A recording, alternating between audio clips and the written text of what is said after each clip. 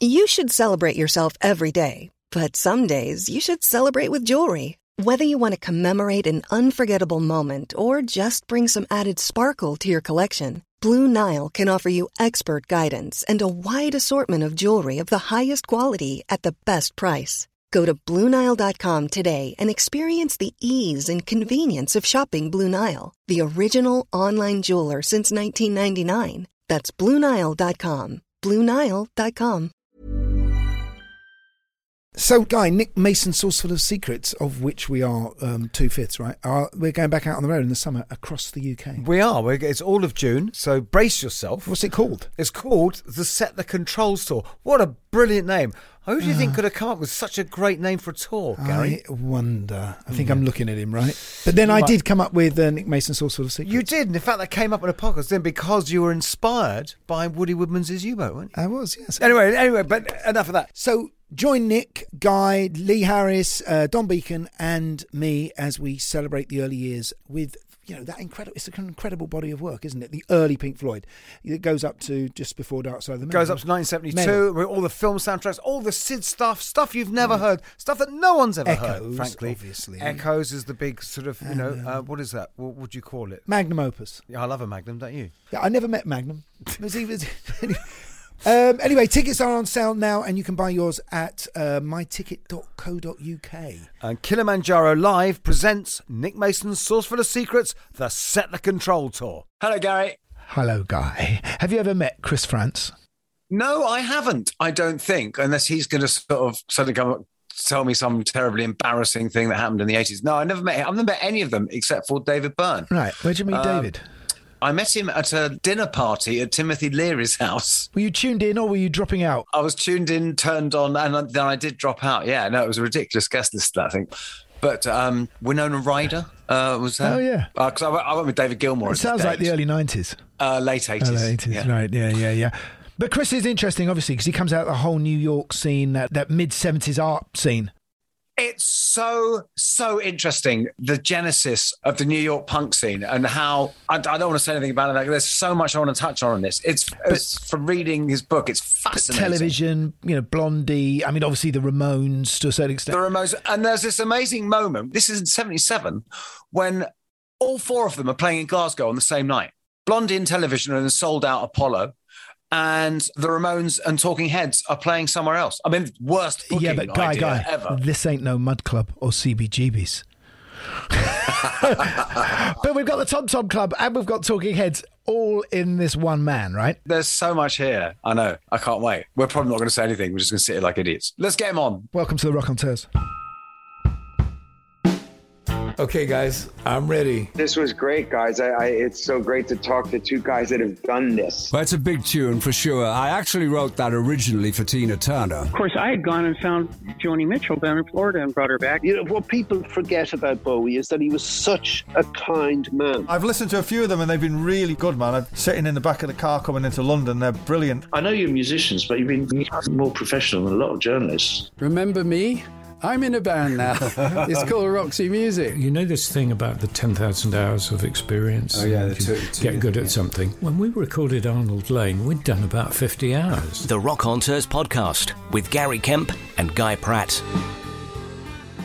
I'm here live and in person. Let me just turn on my lighting so I have good lighting. Will you be broadcasting video or just audio? Just audio, but we like to have sort of video clips of your more scintillating comments, Chris. Of which there will be. So, having been listening to your voice for the last few days, I'd actually started reading your book last year, and then I got caught up in something else. And I said to myself, I don't have time, so I've changed to the audio book. You've got a very laconic speaking voice. I know. Had I been able to choose somebody else to read it, I would have, but they insisted I did it. And who would you have got? Oh, I don't know. Vincent Price. Hello, Chris. I'm so sorry I'm late for this, but I just had to quickly, while the titles were running. This is so embarrassing. I don't think you're late. So that's a lovely looking den you've got there, Chris. This is what we call our music room. You can see some drums and guitar. Frankly, I can't think what else you would call it. Is this in Connecticut? You're in Connecticut, right? Yes. And is this the clubhouse? You've done some live Tom Tom Club recordings there, right? This is where we recorded our live album. And we have tie lines that connect to a proper studio upstairs. And we've done some good records here, if I do say so myself. I think we met, Gary, didn't we? We did. When you were in Nassau. We did. I was just telling Guy, we were making the True album at Compass Point, and you were doing Speaking in Tongues, weren't you? 82, this would have been. Let's see. No, we didn't do Speaking in Tongues until 83. No, maybe we did. You're right. Yeah, you're right. But didn't you and Tina have get one of the studio apartments?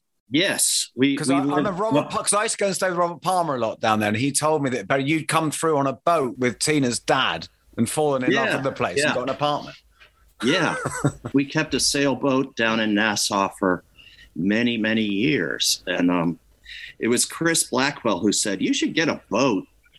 And Tina's father was a retired admiral and an avid sailor, and I had not done much sailing in my life, a little. But Tina and her family had done a lot. So we said, let's get a boat. And the funny story is that, when we did the first Tom Tom Club album, when we decided we were going to do it, we were kind of forced to do it because David was doing a solo album. And then Jerry, our keyboard player, was doing a solo album. So Tina and I said, what are we going to do? And we decided to make a record also because our accountant said, you better do something because between the two of you, you've only got $2,000 in the bank. That was after the Remain in Light tour, which was a very successful and historic tour, but expensive. And nothing was left at the end. In fact, we lost money. Wow. But that was common. That used to be common, wasn't it? I mean, you couldn't do that now because it's the only money there is. Well, we would get tour support from the various record companies, which helped a lot. Because playing live used to be the promotion for the record where you made the money. Yeah. So anyway, Chris Blackwell offered us, Tina and I, a record deal, but Seymour Stein in America kind of passed. That's Sire Records, right? Yeah. Yeah, Sire Records. They didn't really pass. They offered us, I think, $10,000. And we said, we can't even really make a good single for that amount of money, at least in those days. And so we had no deal in America. And then one day, Seymour Stein woke up and noticed that Chris Blackwell was shipping all these records into America, 12-inch singles, and selling like hotcakes. I mean, really, we sold, I think, 500,000 singles or something like that. And he woke up and said, I guess I should offer Chris and Tina a better deal. And he called our manager, Gary Kerfus. He said, Gary, I want to offer Chris and Tina a better deal. And Gary said, oh, no, Seymour, there's not enough money in the world that they would make a deal with you now. And so Seymour said, oh, come on, Gary, what would it take? Come on, what would it take? And Gary said, well, enough to buy a boat. So that's how we got our boat. And that was Wordy Rapping Hood or Genius of Love? Well, it was the first Tom Tom Club album, which included both of those songs. Yeah. Which is a fantastic album. Yeah, we just got certified platinum this past week. It only took 40 years, but we got there. Oh, congratulations on that. It's Guy, you were just saying that you knew their manager. It's a tenuous little link. It's just that because the one time I met Gary Kerfus was actually at Chris Blackwell's house in Nassau on New Year's Eve, in fact, yeah. And I remember Robert Palmer told me some story about apparently Gary was a very keen art collector. He was. And there was a joke they used to have that whenever you guys went on tour, that people say, oh, Gary's seen a painting. Yeah, that's true. Oh, okay, great. But Gary was an adventurous collector. I may have been at that New Year's Eve party, by the way. I think I would have noticed. I don't know. Because it was quite dull. Guy, you may not have noticed. Dull? Oh. No, it was actually quite dull. I'd actually come all the way. I just come from Tokyo, from finishing a tour via all the way across America and made it to there just for New Year's Eve. And then we went up to Chris Blackwell's house and we were actually back at Robert's house watching Scarface by 12:30. No, I don't think I was at that party. No, I think if you'd been at that party, I probably would have stuck around. I went to some parties, New Year's Eve parties at Chris Blackwell's house that were the opposite of dull. That were Grace Jones was there, and Timothy Leary and Dennis Hopper. Oh man!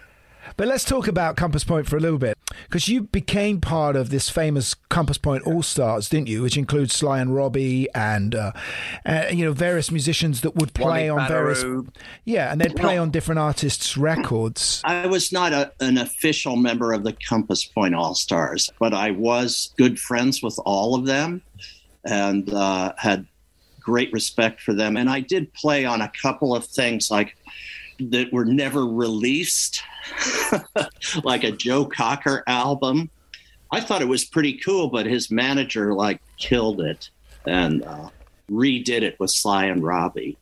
But it was quite a scene. It was quite a studio, wasn't it? And obviously, when you were doing Speaking in Tongues and we were doing True, and I remember being very shy about talking to you guys, because you were a huge influence on especially the early Spandau Ballet that we were doing, like Chant Number 1. I mean, listening to sort of Remain in Light, that really did affect us in that it allowed white punks to play funk. That was kind of what you guys were doing. There was obviously a scene coming out of there, but weren't you at the same time making that first Tom Tom album? Second Tom Tom Club album at the same time. It seems almost like within weeks you had 2 big albums out at once. In 82, we did the second Tom Tom Club album, and I guess we began Speaking in Tongues also. Yeah, it was a busy time, and we were touring too, like crazy. So that second Tom Tom Club album, I'm afraid, got a little rushed. We weren't really ready to do it yet, but you know how it is when things are rolling, you got to do everything you can to keep them rolling. And how did David feel about you having an alternative record out at the same time as the Talking Heads record? David was kind of non-committal about it. Let's put it that way. He didn't really give a shit. Well, he was the first person to do it. I mean, he'd done My Life in the Bush of Ghosts, was the first of the solo outings, wasn't it? So, yeah. Well, that was with Eno. I don't know if you really call it a solo album. That's true. Okay. He did a thing called the Catherine Wheel. That's right. Yes. Which was the music for a dance performance by Twyla Tharp, and it's a great record, but it sold about 2 copies. Well, maybe 2,000. Yeah. Because obviously there's a lot of stories about David and you. We'll get to those. Sorry, Guy. Because I think we need to go right back, right? Because I haven't read your book. This whole thing of you starting off at RISD, the Rhode Island School of Design, which just sounds kind of Elysian and wonderful, this kind of community. But what's interesting, and the way that you talk about, especially with Tina, just how being artists was really informing your work, which actually marks you out from most American bands that we know. Because in Britain, all our bands went to art school. It was part of it. Every band, someone went to art school. It's like all great British music of the 70s was informed by an art education. All the way back to Pete Townsend, his Jasper Johns Union Jacks. Yet it's quite unusual for you guys, and to the point where Patti Smith sneered at you, I believe, for going to art school. I think the question is, did you want to be a musician or an artist? Well, I wanted to be both. I started playing drums when I was a young kid. But by the time I got to what we call high school, 15, 16 years of age, I read this book called The Moon and Sixpence by Somerset Maugham. Yeah. Which is loosely based on Paul Gauguin. It really inspired me, even though Gauguin, left his family and was a pretty selfish guy. He led this really romantic life and moved to Tahiti and all that. And I thought, wow, that sounds really enticing. And I had always enjoyed drawing, but I hadn't really studied it or anything. At my high school, there was an art teacher. His name was David Miller. I decided, I'm going to take this studio art class from David Miller. And he taught us about drawing and painting and collage and sculpture. And he always played great music in the studio. This was in the late 60s, so it would be like Jimi Hendrix and Janis Joplin and The Who. Mm-hmm. The Who had just come out with Tommy. So it was heady atmosphere. And David Miller introduced us to Willem de Kooning and Andy Warhol and Jasper Johns and Rauschenberg and the contemporary artists of that time. I got really into the painting and drawing, and I was so into it that he allowed me to skip sports, which were kind of mandatory at the end of the day, and I could go to the painting studio and work instead of playing football or whatever. So I got really into it, and I thought I could be a painter. I would like to be a painter. The same way I felt like I would like to be in a rock and roll band. To me, they kind of went hand in hand somehow. Yeah.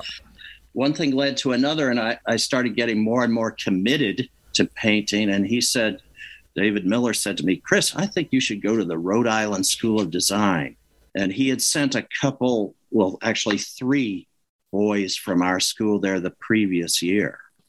And I said, well, you're going to have to talk to my parents about this, because I don't think they're going to dig the idea of me going to art school after this expensive private school education. He said, okay, I'll talk to them. And he said, Mr. and Mrs. France, or actually General and Mrs. France, I think your son should go to the Rhode Island School of Design. And my parents were like, what? How will he ever support himself? And my father had gone to Harvard Law School. So David Miller was no dummy. He said, the Rhode Island School of Design is like the Harvard of art schools. And my parents said to each other, oh, it's the Harvard of art. Well, so I ended up going, and that's where I met a lot of cool people, especially Tina Weymouth and David Byrne. Wow. And your relationship with Tina began there. I mean, it's still going. I mean, this is one of the great stories, romantic stories. Love stories. It's fantastic. It is. I mean, I'm a very lucky guy in many ways, but especially to have met Tina. So how did the music start at this point? And where did you meet? And tell me about that. Tell us about that first meeting with Tina. Okay, I was painting, and I started missing my drums, playing drums. I didn't have any drums there, so I called up my father in Pennsylvania. He was such a great guy. He said, okay. When I asked him to bring my drum set up to Rhode Island, it's like, practically 1,000 miles. Maybe it's 750 miles or something like that.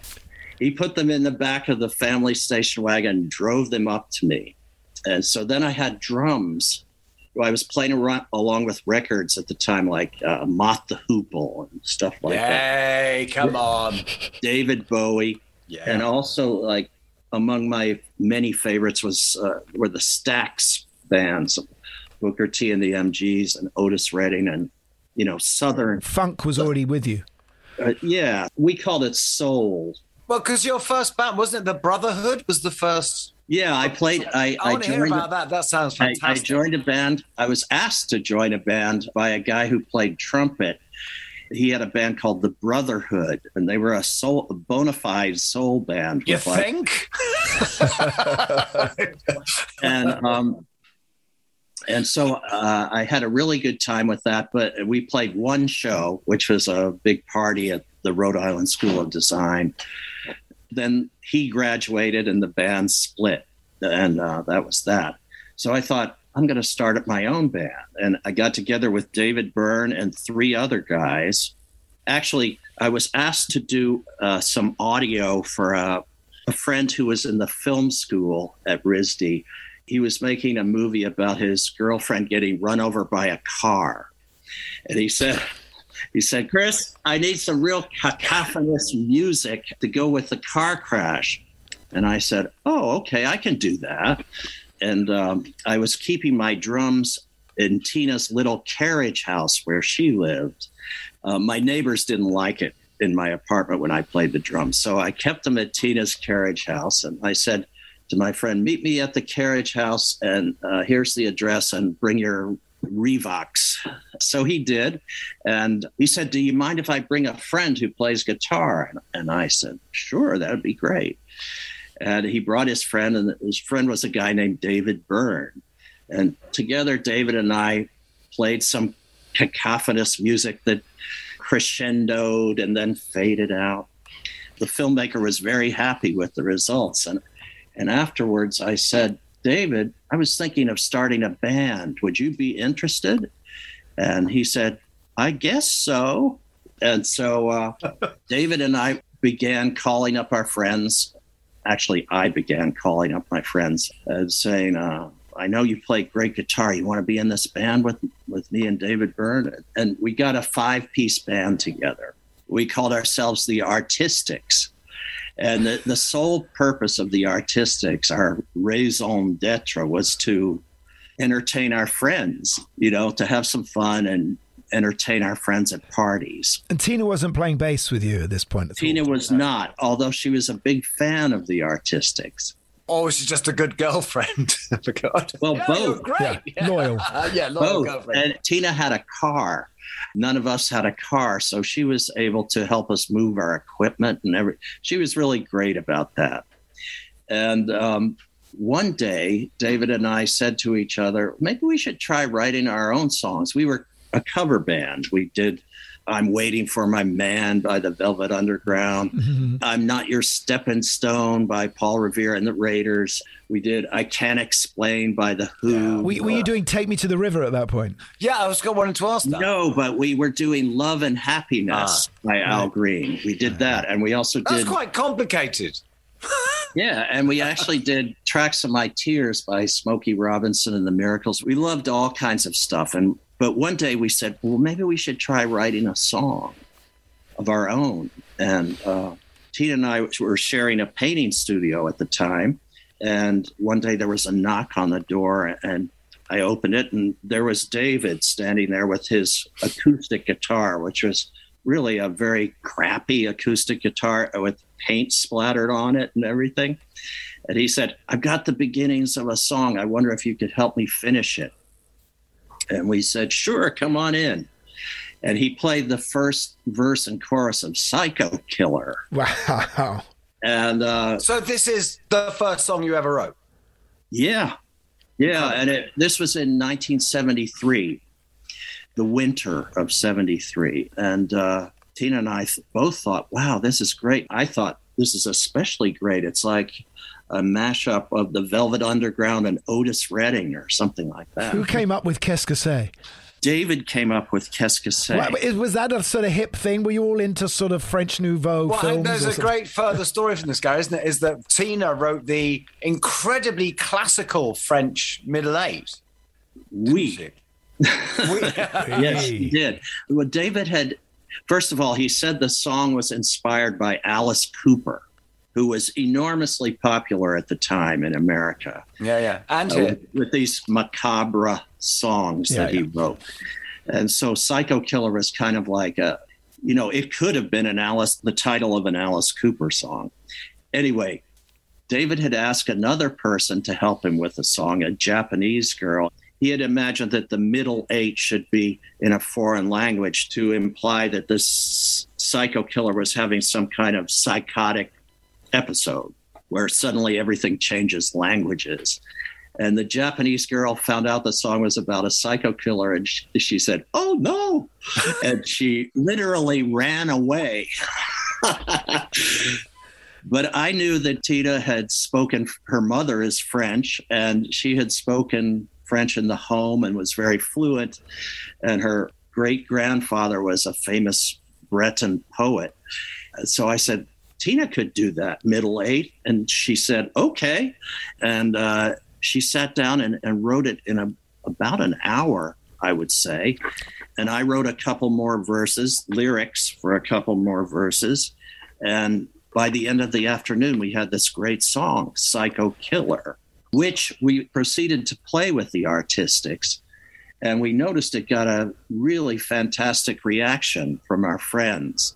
Like they dug The Who and they dug the Velvet Underground and everything, but they loved this song, Psycho Killer. So we kept playing it. But it wasn't with Tina playing it? No, Tina was not in the band at that time. Because I always think of that bass line as being quite distinctive. Exactly. I wish we had a recording. I actually can't remember exactly what Hank played. I have a feeling it was something similar but I have a feeling that Tina later refined it and made it her own. But at this point, I had already asked Tina to be in the band when we were first forming it. And she said, oh, no. That's not for me. That's guy stuff. Rock and roll is a boys' club, and it'd just be too much trouble for me. And I said, okay, fair enough. I understand. But I kept at it. I would show her like a picture of a new Suzi Quatro album, and I'd say, look, Tina, this is a woman playing the bass. Look how great she looks, Yeah, and that's literally the only role model, isn't it? Before the Runaways, there was literally no one. Yeah, there weren't very many. Tina, on the other hand, somehow knew about Carol Kaye. Oh, of course, Carol Kaye. Well, I meant in bands. I didn't even know about Carol Kaye, but I guess Tina was thinking about, women bass players, and she must have looked it up or something. This was before Google. So. That's what I was going to say. How do you look at, you had to really look things up then, like go to the library. Because what you and Tina have, and certainly must have had then, I guess, is this funk sensibility, this rhythm that isn't just like any other punk band or a rock band. I mean, it is something pretty unique. That moment when she suddenly started playing, you went, wow, that's who you are. I finally got Tina to join the band after we all had moved to New York. Tina, David, and I moved to New York, and David moved in the summer of 74, and we moved in the late September, early October of 74. And even then, she was still saying, no, I'm committed to painting. She saw David and I struggling to form a band, trying to find somebody with a like mind that would share a similar aesthetic to us. Sorry, just to sidetrack you a tiny bit, but who was that band you wanted to be? Who was out there at that time? Was it sort of like Jonathan Richman? Well, Jonathan Richman was definitely, and the Modern Lovers. We should just say the Modern Lovers. We did have their record. We got their record when it came out. But that was later, wasn't it? Because this is something that I find fascinating about, because when you moved to New York, sorry to sidetrack again, but back in, when you moved to New York, into this war zone that is the Bowery. I mean, it's interesting because your story reads parallel to Debbie and Chris's, isn't it? Of living in this kind of unbelievable hellhole. I mean, after the sort of security of RISD, must have been. And there's you and all these other bands. What becomes the punk scene is so different to the UK one in that it seems a much more organic, gentle, people just coalescing towards something rather than... And you're all so different anyway. The four bands, isn't it, really? Yeah. Those four bands would have been Talking Heads and Ramones, Blondie and Television. And Patti Smith. All this stuff is happening because it's the date that through. It's 74. Is that this stuff is all happening a lot earlier than we tend to think with the punk timeline. Yeah. Well, it was a very rich time period there on the Bowery. And, it wasn't just the punk thing that was happening. There was also conceptual art and filmmaking and dance and acting. Mm-hmm. It sounds so romantic and hellish at the same time in your book. Yeah, it was a nice mixture of the two. Yeah, exactly. But, we moved there, and eventually Tina realized that she was the best person for the job of playing bass. It was not even determined at that time that David would be the singer. We were really in a amorphous state, you could say, just trying to get something going. One day I screwed up my courage after seeing her perform. I walked up to Debbie Harry and I said, Debbie, would you like to sing in our band? This is David Byrne. He and I are starting a band. Would you be interested? And she said, well, I've already got a band, but you could buy me a drink.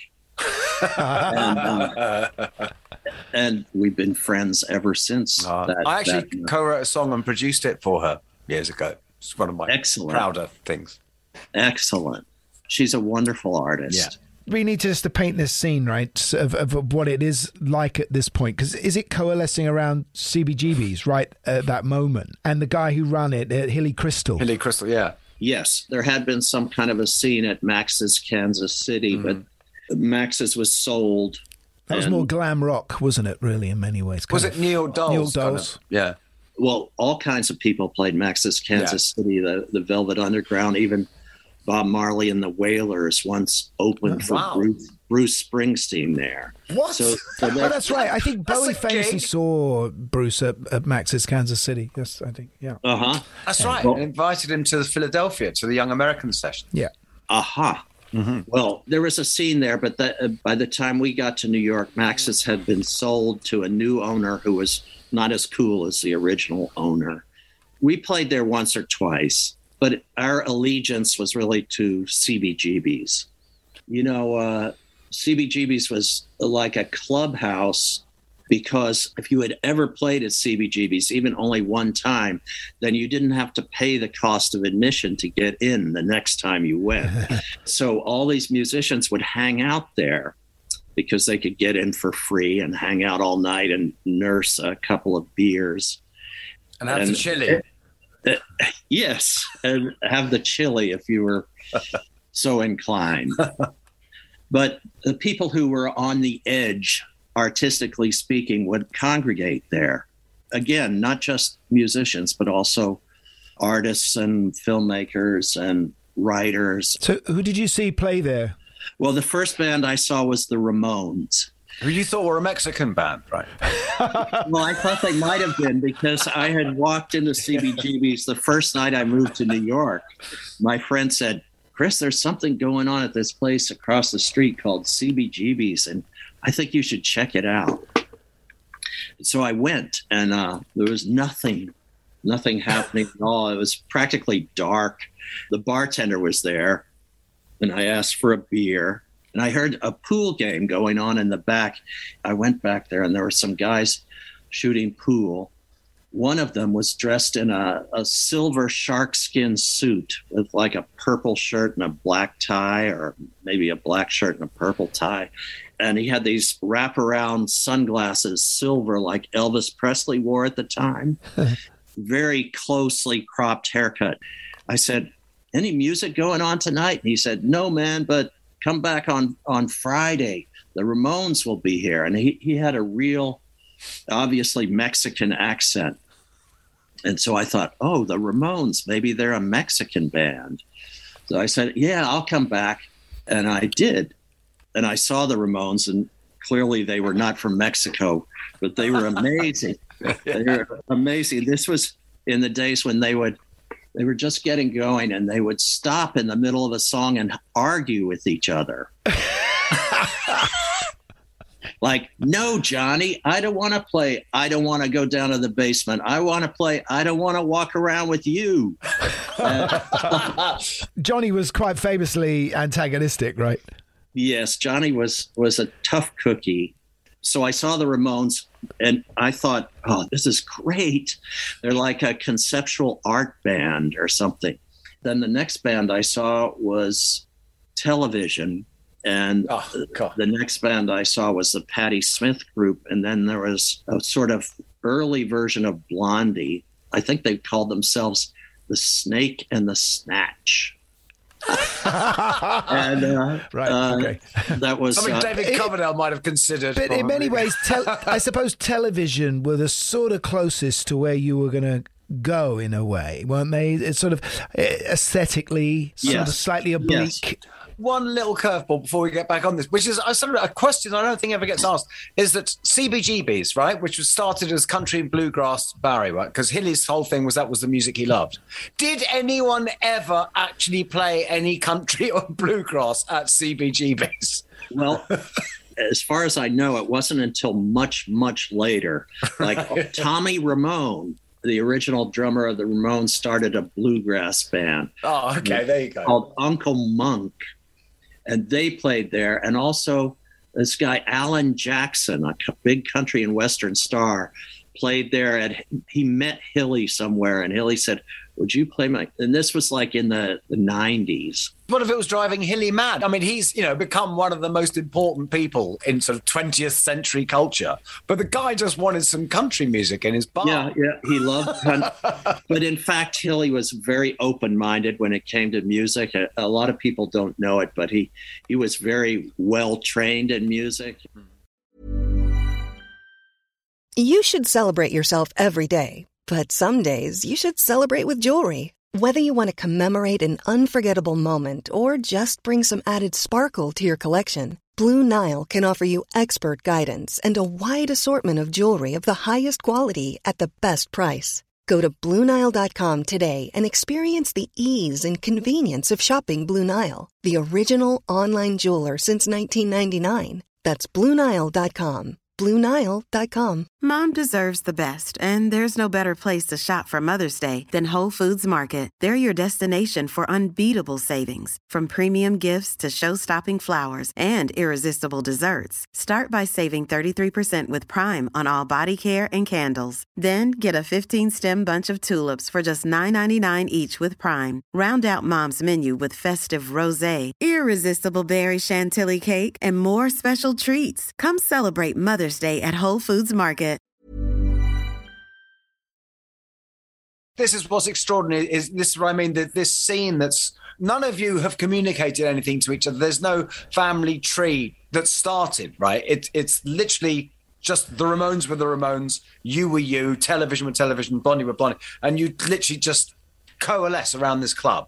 That's what I find extraordinary. Yeah, because it's not really similar musically either, is it? No, but there's obviously some. It's art. Yeah, but it's not a reaction. You were just doing what you were doing. What I do then find interesting is that because like punk for us was all about year zero, everything shit, throw it all away, start again. But the punk ethos you had were like when you ever talk about the covers songs you ever did, and it's like, you know, Take Me to the River, stuff like that, and then I Can't Explain, Stepping Stone. It's all old. It's all old stuff. It's all like the general thing. There's this rejection of essentially the Woodstock ethos. Yeah. The whole hippie thing. And I don't wonder if that was even conscious or it's just like, this is the music we like. Well, it was the music we like. But with Talking Heads, we all agreed that we couldn't outstone the Rolling Stones. We couldn't outdo the Who at what they did. And certainly couldn't outdo the Beatles or something like that at what they did. Or the New York Dolls, who were enormously popular. Mm-mm. We couldn't outdo, you know, David Johansen and Johnny Thunders at their high-heeled thing. So we had the idea that we should just be ourselves, be like art students, like a very earnest about what we were doing, and not put on any airs of being show business superstars. You know, we're just going to be ourselves, and we're going to present an act that is like suburban in many ways, different from other people's act, but a kind of suburban preppy kind of art school thing, as opposed to sort of Richard Hell and all of that kind of stuff. So Chris, I know we're sort of getting somehow Tina's joined the band and you're about to do your first gig at CBGB's. Yeah, it's supporting someone, isn't it? Yes, it was supporting the Ramones. You know, we've been rehearsing and working on the Talking Heads repertoire in our loft, and Tina and David and I all lived together, and we had day jobs, and then after our day jobs we would come home, make dinner, and then we would rehearse. And we did this for about a year. And then finally, I thought, we've got enough songs to do a half-hour set. That's what people did at CBGB's. They played a little over a half hour, maybe. Which in the Ramones case is 50 songs. Yeah. So I screwed up my courage, and I went to Hilly Crystal, and I said, Hilly, and he recognized me as being one of his regular customers. I said, we've got a band, and we'd like to audition. I knew that they had these audition nights. And he said, well, audition night's already all booked up, but I could put you on in front of the Ramones on Thursday night. And if it goes okay, you can do Friday and Saturday too. So I was like, oh, wow. Okay, I accepted. And then I went back and told David and Jerry, and we didn't even have a name for the band yet.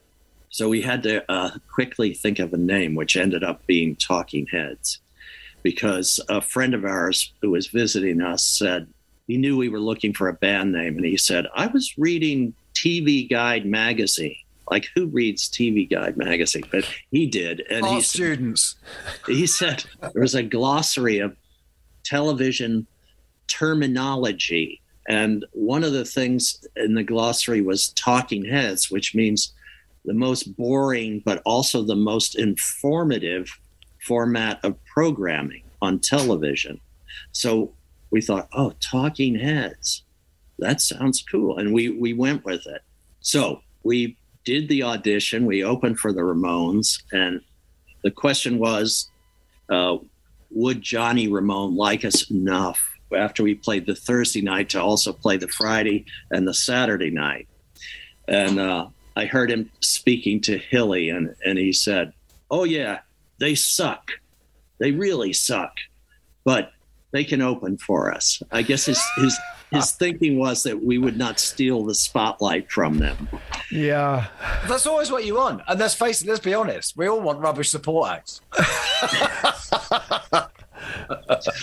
So anyway, we got to do the Friday and the Saturday night also. And then we were just totally hooked on this new band that we were in, Talking Heads. Did Seymour Stein appear on the one night? I mean, how did you end up getting signed to his label? Because your first single wasn't even Psycho Killer, was it? Yes, Seymour came down. It must have been, it was sometime after that. You had the weird thing with Lou Reed, didn't you, before that, when he tried to sign you? You know, in the beginning, there were very few people at CBGB's in the audience. Like that night we played with the Ramones, there was maybe tops 20 people. But later on, things kind of snowballed and people started coming down, and we spoke to record company people from Europe and Japan and the West Coast of America. And one night Seymour came back. He was down there with Lenny Kaye, and he had come to see the Ramones, and he did sign the Ramones, but he was very enamored with Talking Heads. And we had to tell him, Seymour, we're not ready to make a record yet. And he was like, what? He couldn't believe it. That's incredibly self-aware.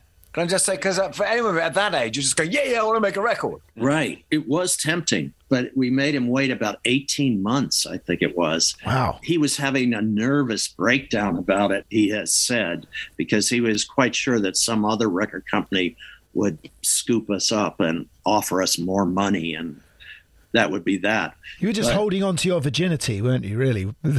Well, sort of, but we had made some demos and things, and we realized we're not really ready to record an album yet. We got to hone our craft, and we got to get better at our stage shows, and, you know, there is room for improvement here.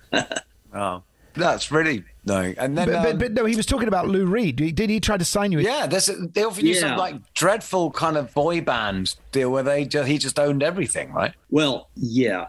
What happened was one of the reasons we moved to New York was because of Lou Reed, you know, because he lived there.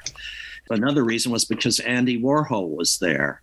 These guys were inspiring to us.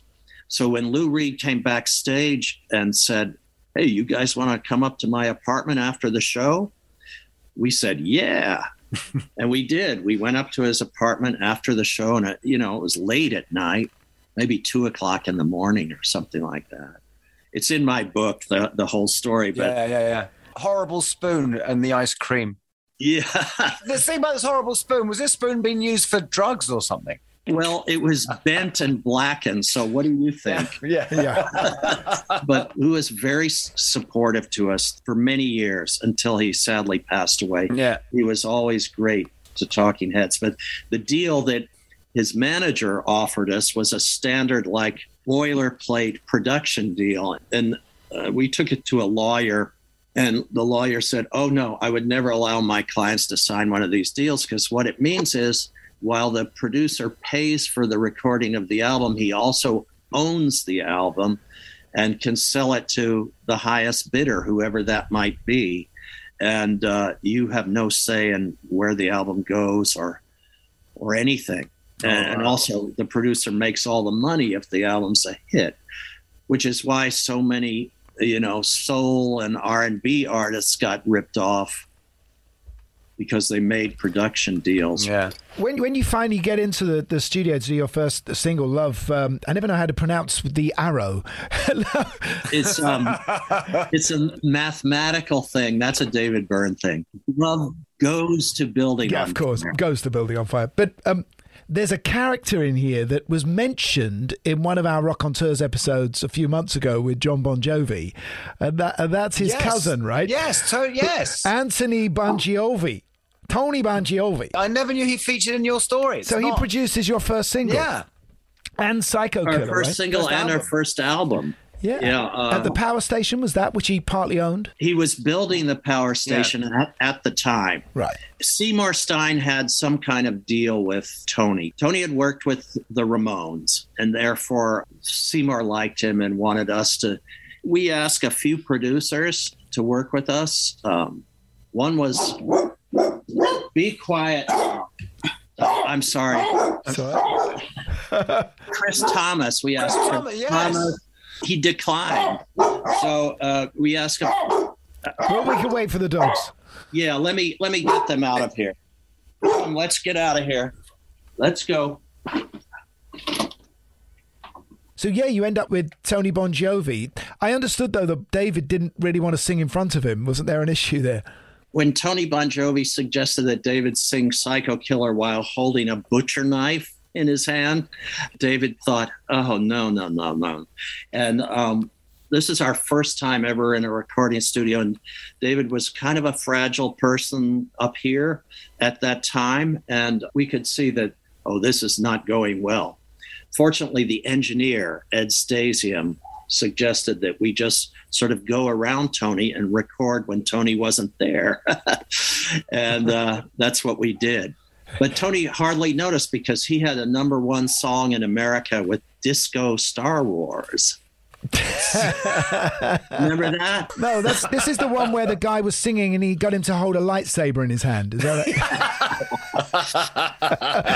right? Let me just touch on some of the issues that came out of that first album, though, and becomes a bit of a long-term thing between you and David, which is one of credits. Credits, yeah. There's a track called Warning Sign, which kind of says it in its title. Yeah. What was the situation, Chris, for you? Well, the situation was that I probably like you guys, I was brought up in a family that we were taught the golden rule. Do unto others as you would have them do unto you. Mm-hmm. That's how we were raised. And that's how Tina was raised. I mean, David's parents were good people. I'm sure they told him this type of thing. But I didn't know that I couldn't trust him to do the right thing. I was a guy who liked to write, liked to write words and lyrics and things. And he eventually said, no, I'm not going to sing the songs unless I write the lyrics. So I said, well, okay, all right. Because when I saw the album cover for our first album, I assumed that because I had written all of the lyrics for Warning Sign, that it would be France and Byrne or Byrne and France. But it wasn't. It was all songs written by David Byrne. And so I just thought, oh, damn. But that was something that we learned to deal with. This becomes a recurring problem, doesn't it? Like you have with Eno and his credits. It was a recurring problem. And I suppose we're not alone in that respect. But it's kind of painful when that happens. But at the same time, I knew that we had such a good band and such an interesting band and so different from other bands that I thought, well, David's got a really unique perspective. And part of what people like about Talking Heads is the strangeness, the oddness of David Byrne and his delivery. And I'm just going to have to learn to live with this situation, which is what I did. I guess it's worth it, isn't it? It was more important for me to keep the band going and to have some success with the band than to quibble about things. And maybe I should have quibbled way back then, but know. How do you end up going into the next album? Do you have to have a negotiation about this? We, if my memory serves me well, I talked to David about it and he said, oh, we'll correct it on the second printing, because he knew he had done this. So, okay, we'll correct it on the second printing. But then it continued to happen in one way or another. You know, some people are just, let me just say that some people don't know where they begin and other people where they end and begin. The boundaries are not very well defined for them. No. But was there a sense of David thinking that you were a backing band, as it were, and that Talking Heads was him? I think he came to believe that. I think he came to believe that he was somehow more important to the band than the rest of us. Frontmen will do that. I've heard that. Yeah. But this must have been quite shocking for him when you released the first Tom Tom Club album and it goes gold. Yeah, I think it was really, I think he couldn't believe it. You know, he never really talked to us about it. But our manager, Gary Kerfers, we were sharing a cab in the days when they had checker cabs and you could fit the whole band and the manager in the back of a cab. We were going from Gary's office downtown, and Gary said, oh, guess what? I just found out the Tom Tom Club album went gold today. And Tina and I were like, whoa. But really, I wished he had picked another time to tell us that, because David just stared out the window and didn't say a thing. Oh, God. And, wow. Yeah. You know. Time is marching on. I'm sorry we're taking so much of your time. Your tour of the UK with the Ramones is like the sort of Samuel Pepys diary of punk in Britain. It's like you sum it all up better than any of the bands there. You saw everything. You know, you go to see The Clash one night and the Jam at Brighton University. You're everywhere. Guy, I tend to think of Chris more as a Boswell. Right. That's true. And that extraordinary night in Glasgow, which must have been insane, when all four of the CBGB's bands are playing on the same night, which is the worst bit of booking since someone booked Genesis and Michael Jackson to play the same night in Auckland in New Zealand. Wow. Yeah. Well, that was an amazing night. We played at Strathclyde University with the Ramones, and Television and Blondie were at the Apollo. Which is a big gig. I'm surprised they were playing somewhere so big that early. I'm not sure about Blondie at that point, but Television was getting enormous adulation from the music from the press. NME. Yeah. And so were the Ramones. So I'm pretty sure both shows sold out. The booking was not really a problem. Yeah. But the party afterwards was a lot of fun, I can tell you. Although Johnny didn't really like touring in Europe, apparently, did he? Johnny hated it. He just hated it every minute. Why is that? Is that a parochialness? He didn't mind London so much. London was somehow okay. But every other part of England and every other part of Europe was just, you know, he didn't like the salads or the... What did you know? What must be interesting is that because the whole New York punk thing was so sort of revered and godlike to us, what did you know about the British punk thing in New York before you came here? Well, you know, we read the NME and we read Sounds and Melody Maker, all that. So we knew these bands by name. And I guess we'd heard the Sex Pistols. I don't know if the album was out yet, but we'd heard God Save the Queen. Yeah. We'd heard I'm So Bored with the USA. And we weren't really. You know who we really liked was the Slits. Yeah. The Slits were so much fun, and they were much nicer to us than the Clash or anyone else. And it wasn't cool to be nice to anyone. Don't take it personally. Chris, we have to talk about Eno, because this is a really important part of your career, obviously, working with Brian Eno. There's a story that you played the Rock Garden, which is a club we played with early Spandau Ballet, before we were Spandau Ballet, back in the 70s, in Covent Garden in London.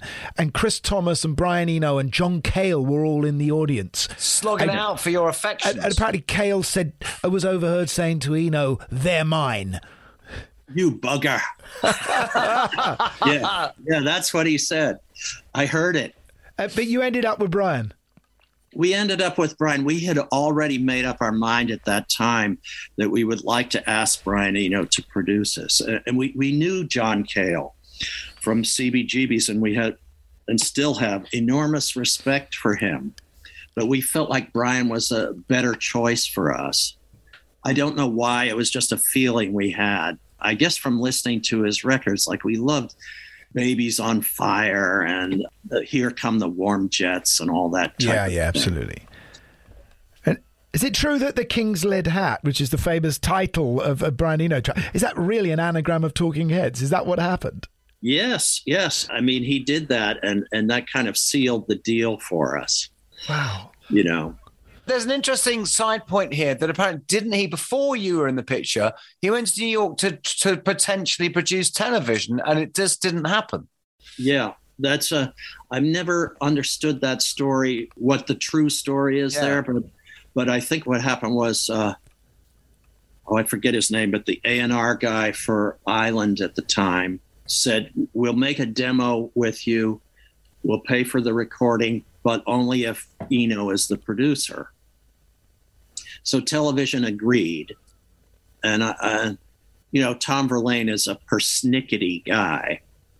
And he didn't like the... Nice word. Well, I'm an educated man. Well, you are.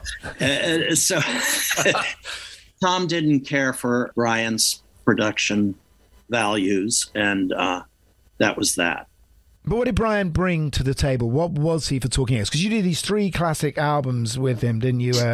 Fear of Music and More Songs About Buildings and Food, and Remain in Light, famously, which is strangely not your biggest selling record, but is probably seen as your masterpiece now. Epoch-defining record. What was it like being in the room, and how different was it?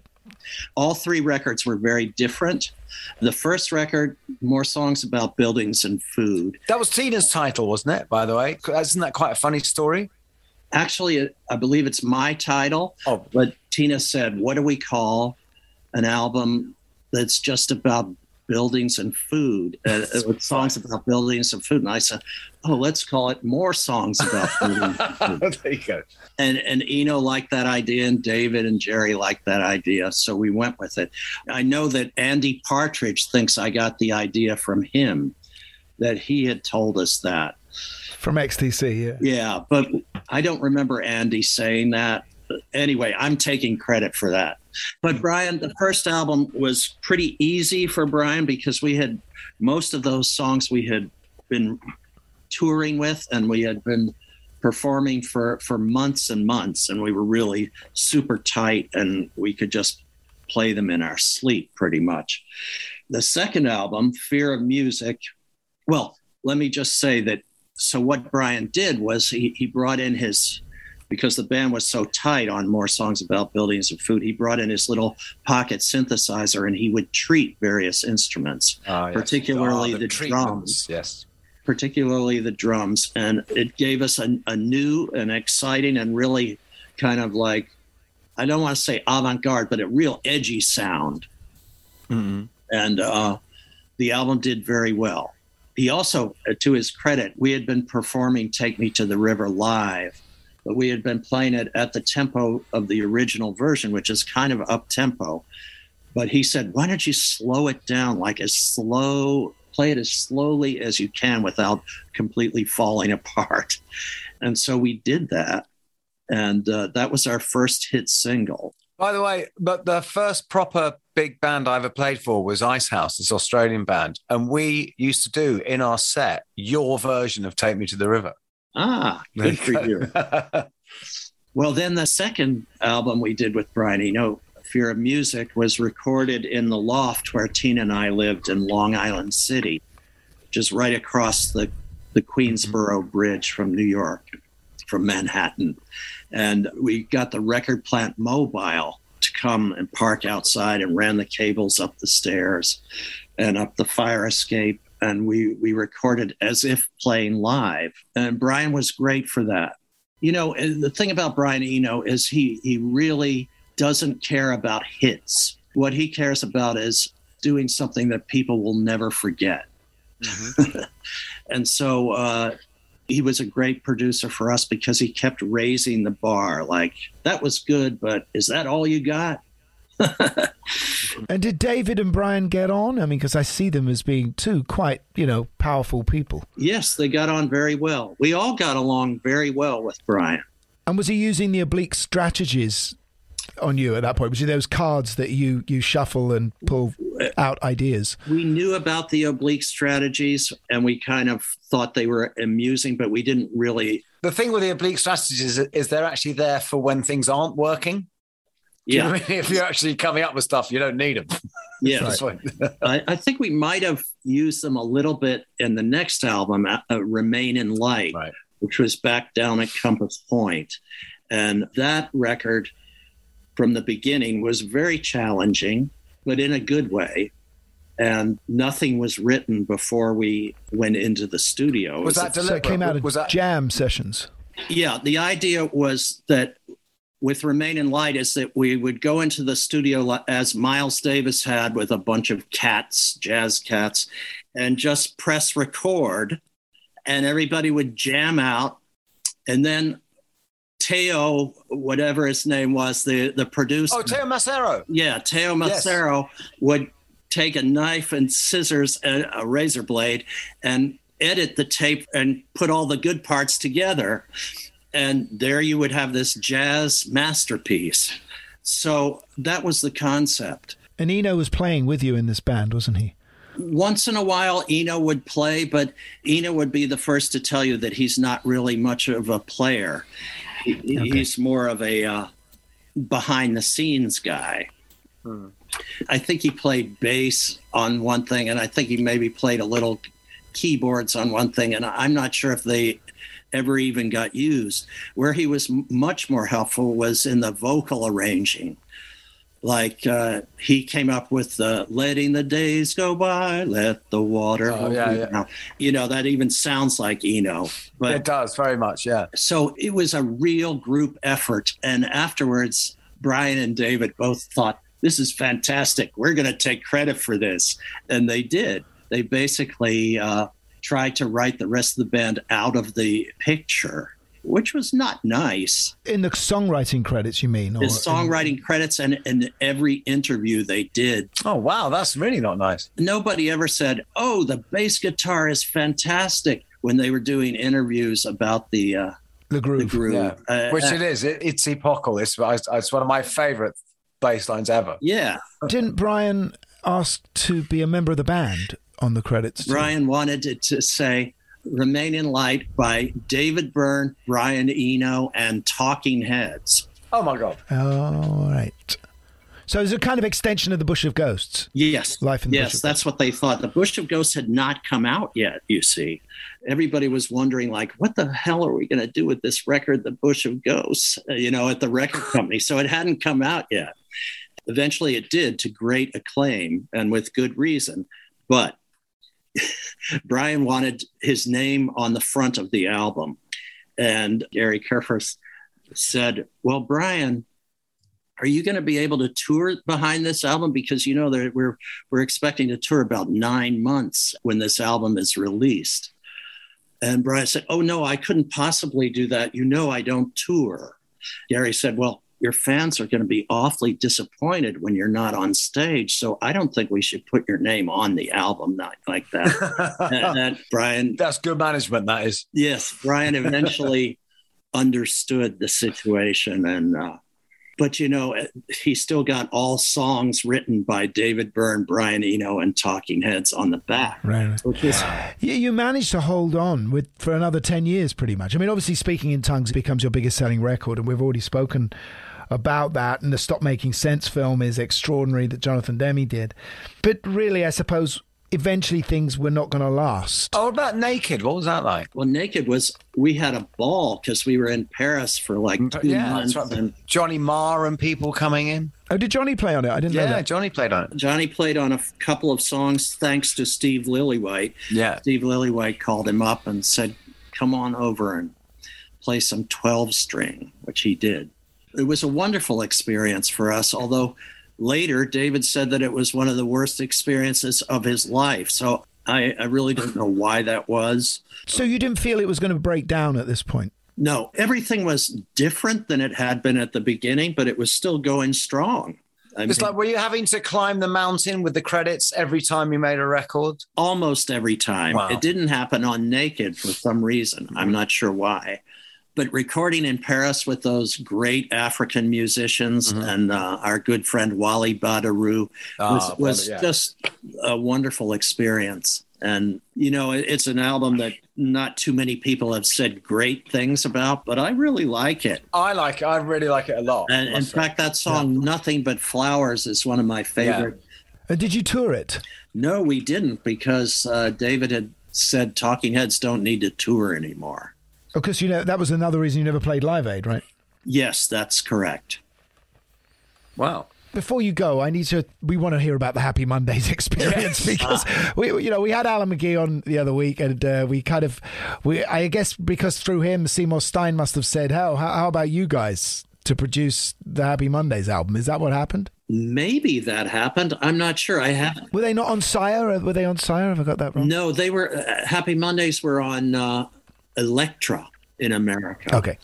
All we know is I got a call from their manager, Nathan McGough. Nathan, yeah. And Nathan called up and said, look, I'm in New York with Paul Ryder, Sean's brother, and we'd like to come up and see you. And I thought, oh, okay, sure. So they came up on the train from Manhattan to Connecticut, and we had a nice lunch, very civilized. And they said, we'd like you and Tina to produce the next Happy Mondays album. And we didn't know very much about Happy Mondays. All we knew is they were a hit-making band from Manchester, and that they were signed to Factory Records. And we had enormous respect for Tony. And we thought, why not? They want to do it in Barbados. That sounds great. Let's do it. We didn't know about their whole, backstory. I think was Sean not a crackhead at that point? I think he became a crackhead when he went to Barbados because there was no heroin on that island. And they thought, that'll be good for Sean. Well, what they didn't realize was that the substitute was worse than the heroin. Yeah. And it was an ordeal. It was a real ordeal. I got my first gray hairs there. It was just a nightmare. But in retrospect, I mean, we had the police calling us up in the studio. The police that had put Jerry Hall behind bars down there. And they said, we know what's going on. You better get your boys under control or we're going to bust the studio. Things like that were happening all the time. And they crashed 5 cars. I thought it was more because, funnily enough, just after you'd done that album, I went there. I went to that studio with Gary Moore. And the funny thing is, our hire cars never showed up. And anything we ordered from anywhere, just said, it's a English band at Blue Wave. And everyone, the hire company were like, no way, no one's getting anything. We couldn't get anything from anyone because of the reputation of the Mondays. No, I'm very sorry. Podcast on a bad note with that album. I think what was nice was when you guys all got recognized at the Rock and Roll Hall of Fame, and you got inducted into the Rock and Roll Hall of Fame, and you all got back together again in 2002. And I watched that, and it's brilliant. Everyone is playing so well. Oh, thank you very much. What's coming up, Chris? What's coming up for me? I'm going to be working on a second book, and Tina and we're getting our studio brought up to date. We invested a lot of money on a new Pro Tools rig about 10 years ago. You know Pro Tools. And we used to call it the mixing desk, but now they call it the controller. The controller, which we bought 10 years ago, suddenly went kaput. And so we started making calls around the country. Who has one of these in good working order? And we finally found one that was for sale. And guess who we got it from? The Wu-Tang Clan. Yay! So we're back. Tina and I want to do some more recording. We're of a certain age now, and we don't expect, nobody's really breaking down our door for a new record from us or anything like that. But we feel like we still have a couple of interesting songs up our sleeve. And are you still in touch with David at all? We communicate by email. We're very fortunate in that we get to license our songs to movies and television and stuff like that. Yeah. And we do pretty well at that. So we go back and forth about that, but nothing really what you would call social. It's civil. It's civil. It's business. Chris, thank you so much for coming on. We've really taken up a lot of your time, but your story is so deep. It's become something of a cliche for us with people, which is that we've barely scratched the surface. Well, it was fun talking to you guys. I hope I don't have to wait another 40 years to speak to you again. Yes. I hope so too, Gary. If I'm fortunate enough to come to the UK or you're in New York, get in touch. Please pass on our best to Tina. As a fellow bass player, I revere her. You bet. I'd be happy. Yeah. And actually, I was thinking how only one other person, Guy, other than you, because you're a great mover on stage. You're a bass player who really can dance, is Tina, right? Yes. He's something else. She is something else. It's absolutely Thank brilliant. you. Yeah, thank you so Thank you. much, All Chris. the best, sir. Thank you, gentlemen. Okay. Ciao. Very good. Wow. Lovely. That was like a sort of long summer lunch. It was, wasn't it? That's a very good comparison. I mean, obviously, we spent a lot of time down in New York in the 70s, because it's a fascinating period in especially now, as it recedes off into history. I was thinking, because when you read about it, that whole early 70s scene in the Bowery and everything, it now feels like reading about the Beat Poets in the 50s or something. It's got that legendary air to it, Absolutely, and I was glad Hilly Crystal got the credit he deserved in this show, although he's no longer with us now, I would imagine. And we're no longer with you in about 2 seconds, because we've got to say goodbye, because this has been a long one. But we will be back next week, right? Good night from me. And it's good night for all of them. Look at that.